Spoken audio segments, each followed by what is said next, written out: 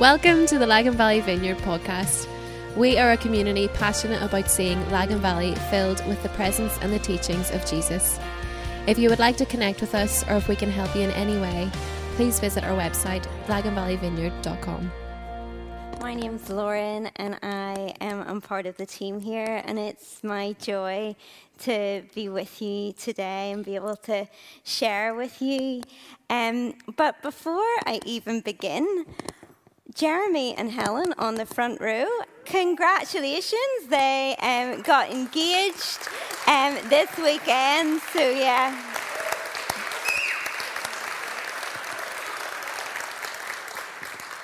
Awesome news. We're so happy for you guys, and may you enjoy celebrating that. So yes, over the last few weeks, we have been in our summer series, Walk This Way. And as the name suggests, it unpacks the journey, but also the direction we must take and the plan required for us to walk this way. This walking, talking way with God, the way of resisting the ways of the world with the ways of God's kingdom.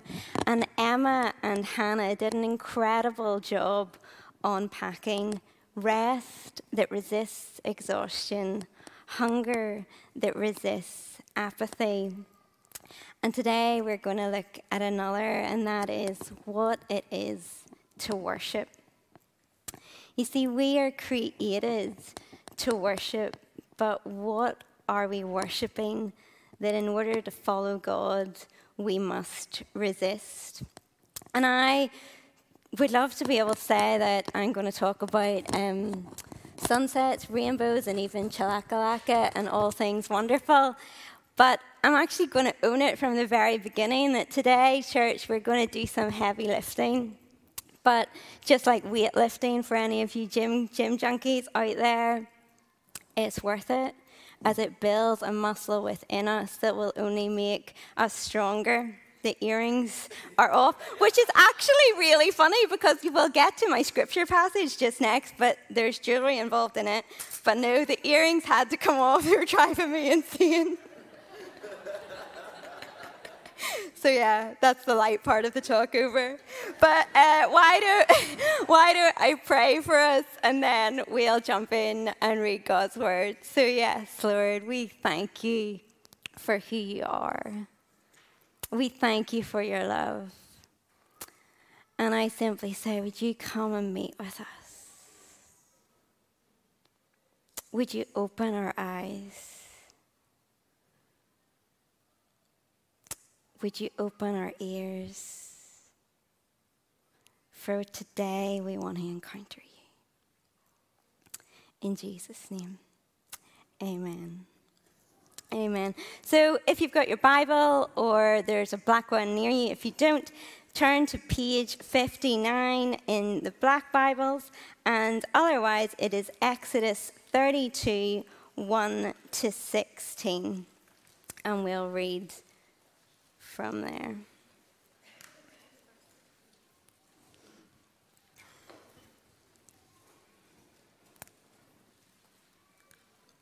Awesome. Come, Holy Spirit. When the people saw that Moses was so long in coming down from the mountain, they gathered around Aaron and said, "Come, make us gods who will go before us. As for this fellow Moses who brought us up out of Egypt, we don't know what has happened to him." Aaron answered them, "Well, take off your gold earrings that your wives, your sons, and your daughters are wearing." Right, God, they're off. "And bring them to me." So all the people took off their earrings and they brought them to Aaron. He took what they had handed him and made it into an idol cast in the shape of a calf, fashioning it with a tool. Then they said, "These are your gods, Israel, who brought you up out of Egypt."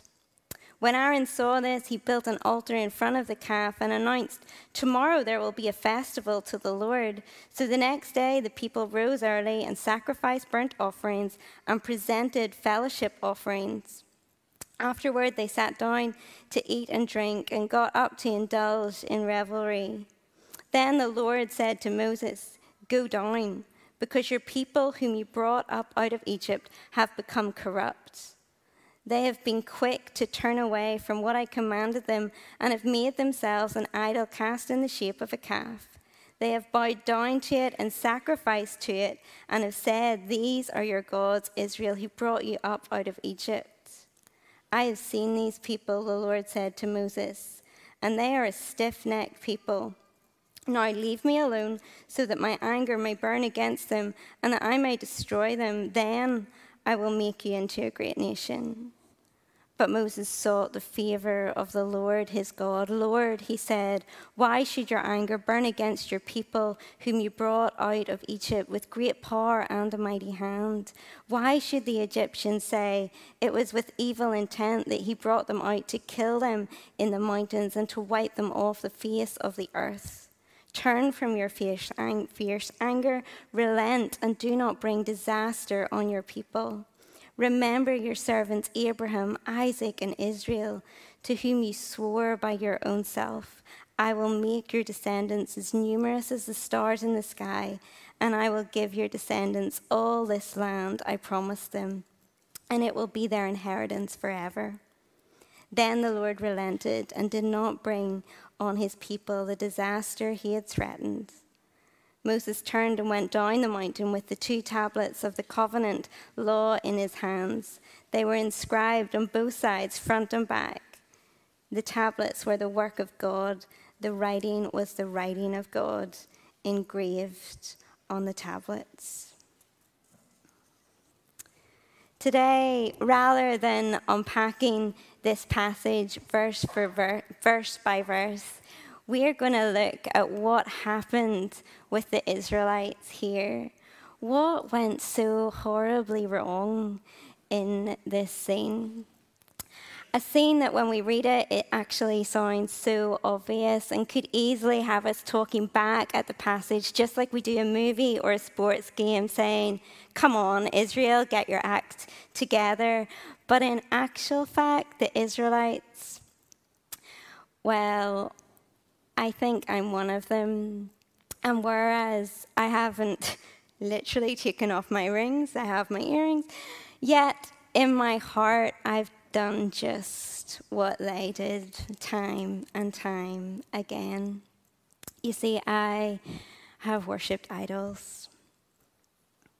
Here in Exodus, we read of the people of Israel, a people chosen, loved by God, a people who have witnessed God, the awesome miracles in Egypt, encounters of the glory of God in their camp, the parting of a sea when they simply stood still and watched the Lord rescue them, the feeding by God as he cares for their most basic of needs, the victory of God as battles are won, and then the instructions from the Lord in the 10 Commandments. You see, these people, they know who God is. Yet here in this scene, there is a pause. There is this brief moment where Moses is up the mountain, and there's a pause in the tangibility of God that leads to impatience, and it shakes their faith. You see, this shaking causing them to unsettle and to settle their worship on the other than God alternative. Having known God, they refuse to glorify God. And here, the first 2 commandments are broken. "I am the Lord your God who rescued you from the land of Egypt, the place of your slavery. You must have no other God but me. You must not make for yourself an idol of any kind or an image of anything in the heavens or the earth or in the sea. You must not bow down to them or worship them. For I, the Lord your God, am a jealous God who will not tolerate your affection for any other gods." Exodus 20:2-5. You see, the first commandment reminds us that our walking with God flows from the love that we have for God, which in turn is a response to the love that he has for us. We love because he first loved us. It all starts with him. For the people of Israel, this love was demonstrated by God's deliverance of them out of Egypt. And what we read that seems so obvious, suddenly, I think, becomes a lot more subtle. This pause, our impatience, the subtle shaking of our faith, and then the reliance on self. Misplaced love. And a Godward focus that turns inward. This is idolatry.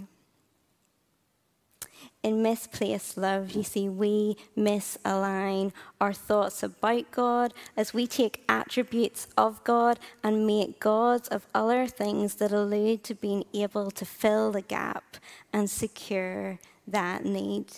In this instance, this calf, it represented strength and power. Made of gold, it represented richness, provision, security. Attributes of God, but not God. They settled instead on some self-made pseudo-savior, a temporary fix, and they worshipped gifts from God, not God. And they loved the other. A Godward focus turned inwards as they decide what is worthy of their worship, their love, as they try and satisfy their need for God and his love, as they self-soothe their need for security and saving, and as they try ultimately to save themselves in this moment of uncertainty. When you look to anything to give you what only God can give you, it is idolatry. And boy, am I guilty of it. Anything that you say, if I had that, well, then I think life would be okay. If I had that, well, then I would feel this way, and you know what, then I'd be okay. Then I would believe this. Then I would be able to do this. If I had that family, that skill, that beauty, that health, even that healing, that religion, that ministry, success, relationship, career, that business, even that breakthrough, the list goes on. You see, we can make idols out of anyone or anything. Tim Keller writes that idols are when a good thing becomes an ultimate thing. And so often that really is what it is. It's not bad things that we make idols out of necessarily. It's actually the good things. Just like we see in the Israelites, it's the gifts from God that actually they make idols out of. You see, when we strip it right back, though, because I think we could spend all morning just in that list alone, and I'm sure we could each write our own lists. But when we strip it back, and when I've spent time stripping it back recently, I think the idol at the root of so many of these is the idol of self. When we lose sight of God, our lenses focus on other things more. When we lose sight, we replace, we displace, and we misplace him as the focal point of our worship. And when our lens turns from God, it turns inwards as we try and meet our need for God, his love for us, and our love of him in response.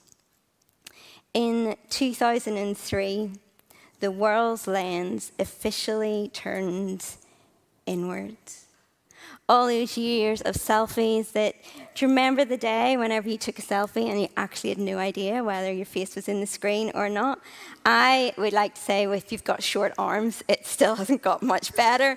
But yes, in 2003, the screen turned inward. And today they say that the front-facing camera is more of a necessity for people than a keypad. From 2003 onwards, the world got acquainted with this new hashtag, selfie. And in 2013, it became the word of the year because it increased in usage by 17,000% in just that year alone. Don't get me wrong, taking a selfie is not a sin. But what I want us to see is that we live in a culture that, based on what we've read and what we are unpacking today, is that we live in a culture that has refused God's love, yet it still has a massive need of love, for love. And as a result, it has turned to love other things and idolizes self so often as its savior. A culture that is in desperate need for God, yet does not know God, and therefore has everyone looking in on themselves and the world as the object of their worship. For we are a world created, a created world made to worship its creator, a loved world created to love the one who loved it first. Yet, it is in and out of our self-reliance that we forget that we were created for God's dependence. The idol of self masks itself as so many things. Self-importance, self-protection, self-motivation, self-help and improvement. And again, these aren't necessarily bad things, but it's when we look to them as our saviors. I don't know about you, but I could so easily tick the box for each one of those things. And my question is how is it going for you? How's that self-protection working out? How are all those ways that we use to try and self-motivate ourselves or self-help ourselves? How's it going? Have you found what you're looking for? Have you got the help that you really intended on getting? Or has it just fallen short of what really is enough? You see, just like the people of Israel, when we experience times of pause, we so often become impatient. I become impatient. There's a subtle shaking of our faith, and we have a choice, and rather than worshiping God, we rely on self. And almost whenever I take this broken down recipe, I see it in my own life with new perspective. I see all those moments where I've been in a situation and there's been a pause, and I've kind of lost track of this tangibility of God, and I've become impatient. And rather than sit and wait on God and pray and believe the truth that, you know what, He has heard my prayer, and yes, I trust Him, I kind of go to plan B. I go to me, and I rely on self. You see, we build idols to fill the gap, the God gap that only He can fill. A Godward focus turned inward. as I sat on this a few weeks ago, God added 2 more to my list, and they are no better or no worse, but they simply are what they are, a mask of idolatry, and that is self-hate and even self-harm.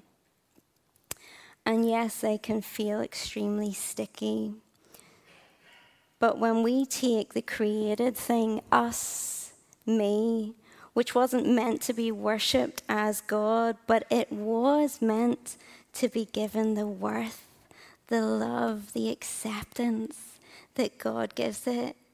And instead of worshipping God and believing what he says is true of us, we instead worship the view of the world and the enemy's whisper that so simply sounds like ourselves, but actually screams hate.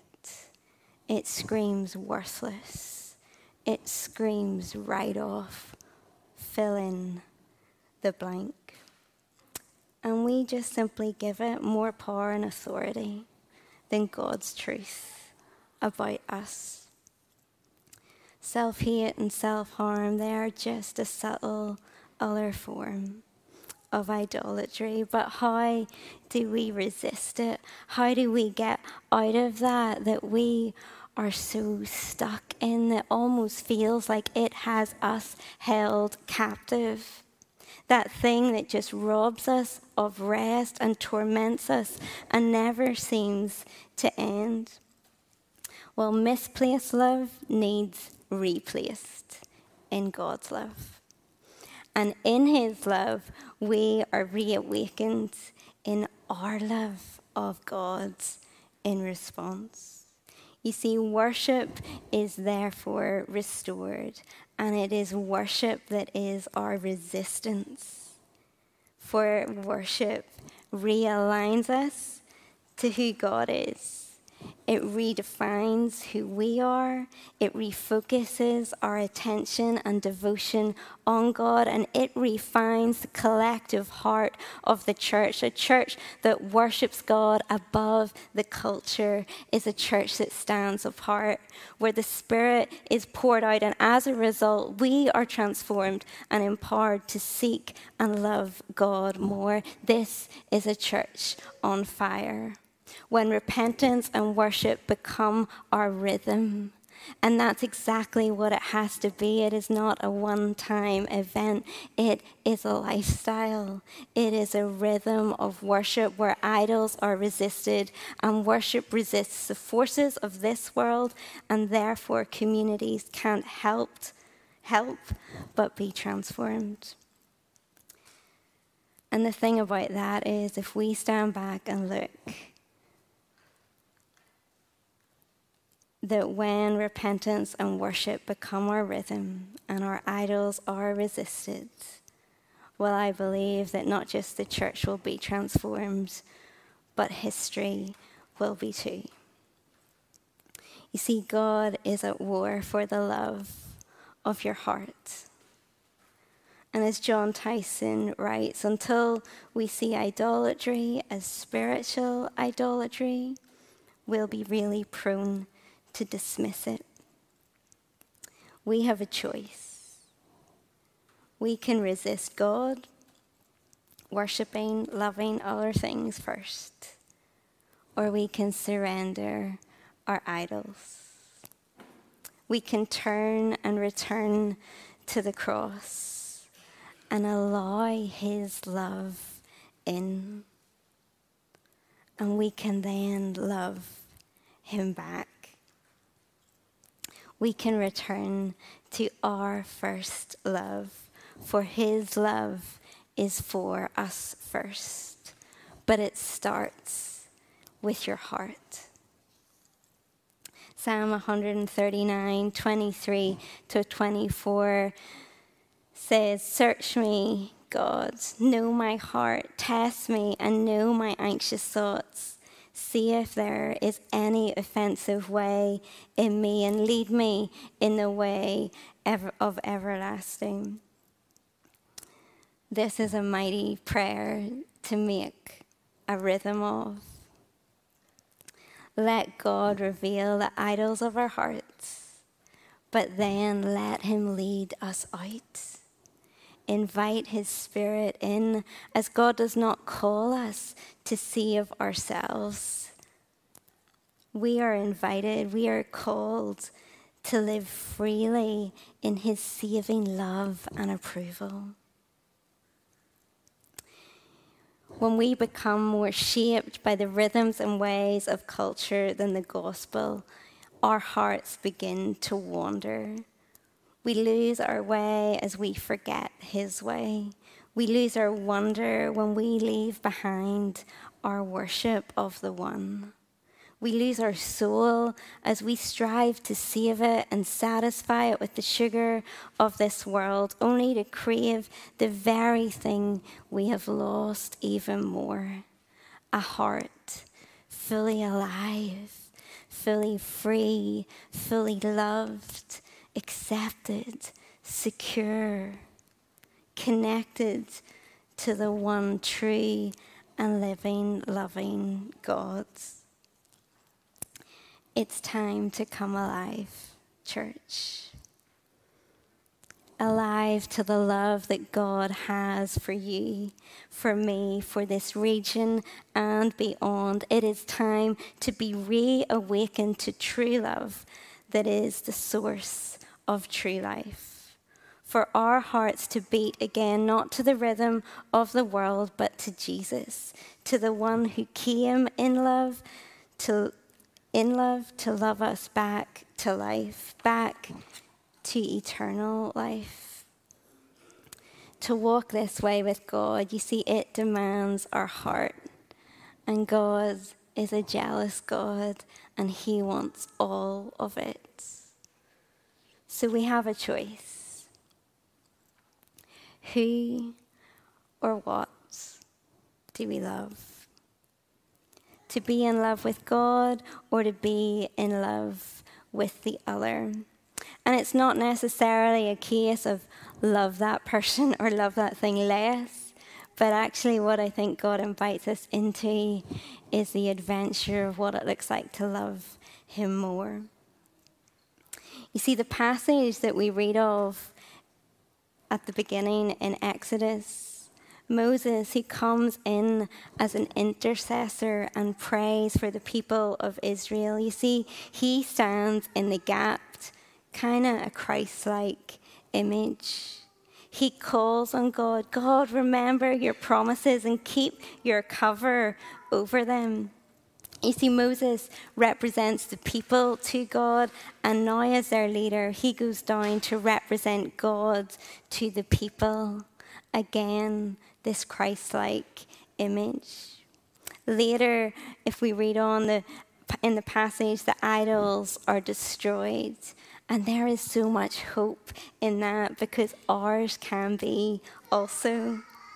The idols are broken, yet they are unable to come alive again.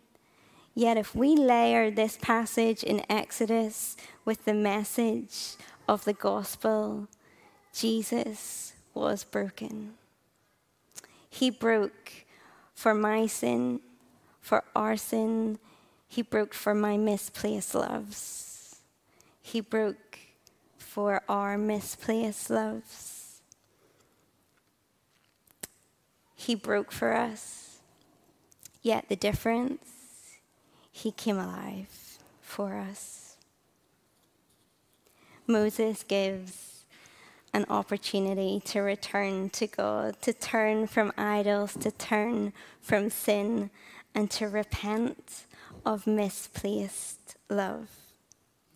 And Jesus comes to do the exact same.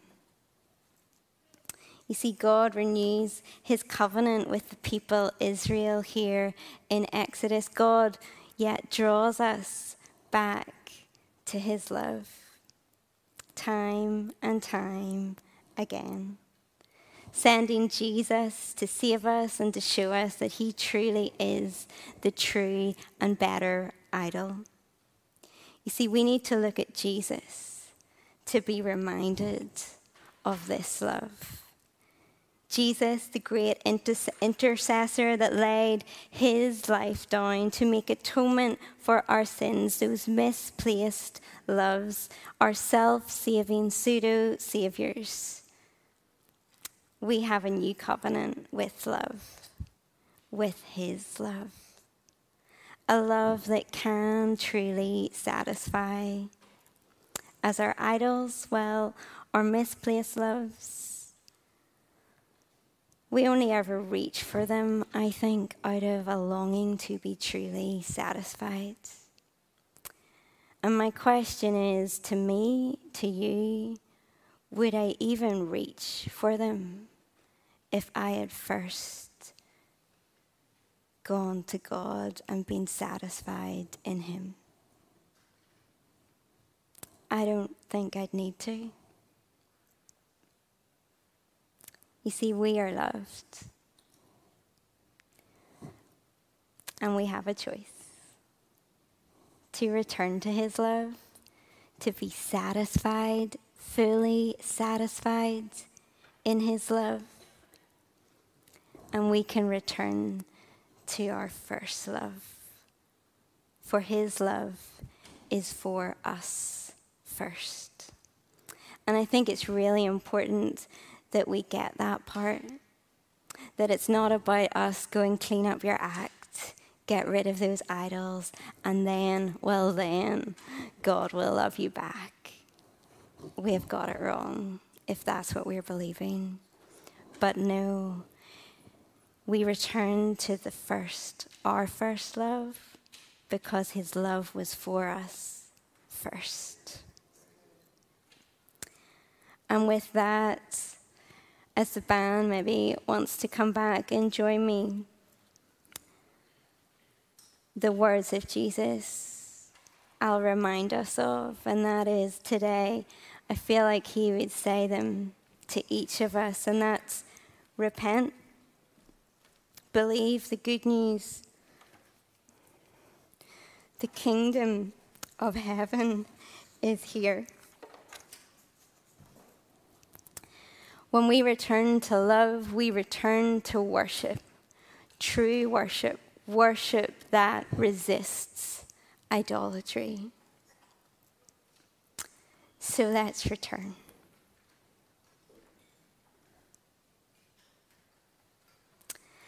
And to return that getting rid of idols and taking off the rings and the earrings, as we heard at the very beginning, it was noisy, it was not smooth, it was messy. Giving up our idols is a little bit like that too. And I think there's just a beautiful space today to do some business with God. To repent, to believe the good news, for the kingdom of heaven is here. Who wants to return? Who longs to be satisfied?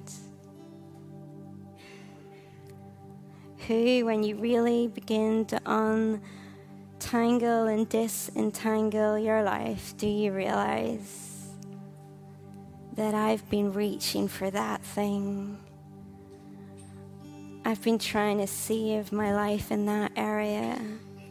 I've been trying to get my worth from that thing or that one.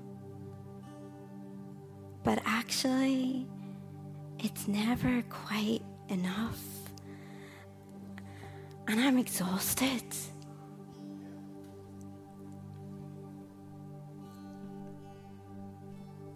God doesn't stand here angry, disappointed,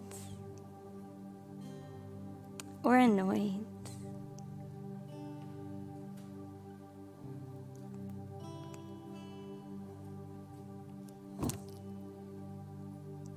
I think he'd actually just say, I love you. So come. I love you. So come.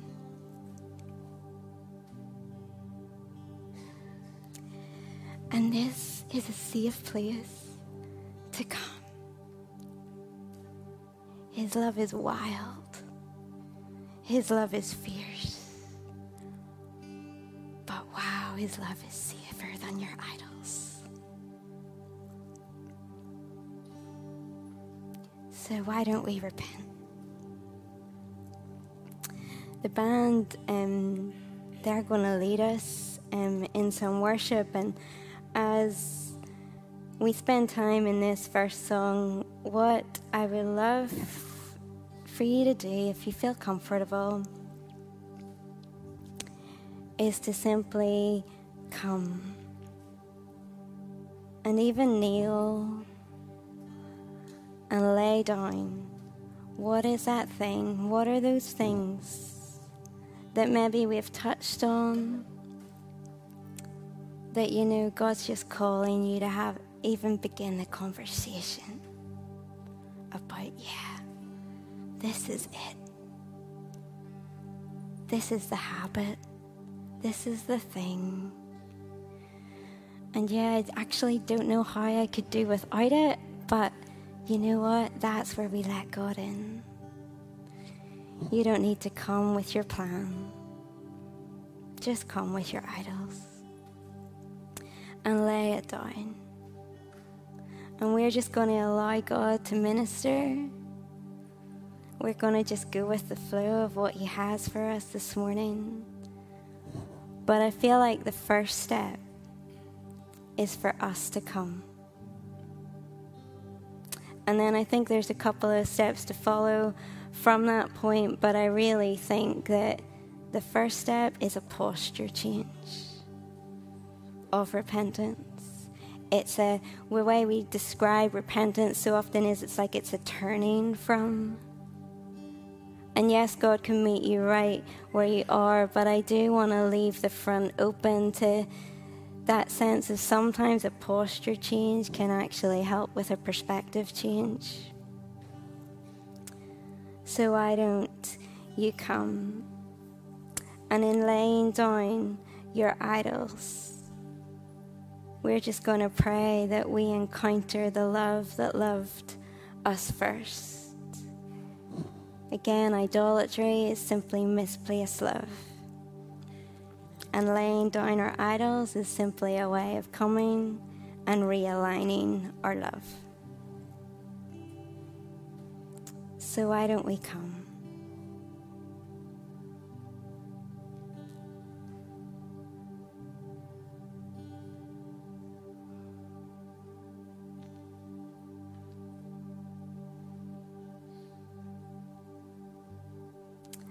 And included in that,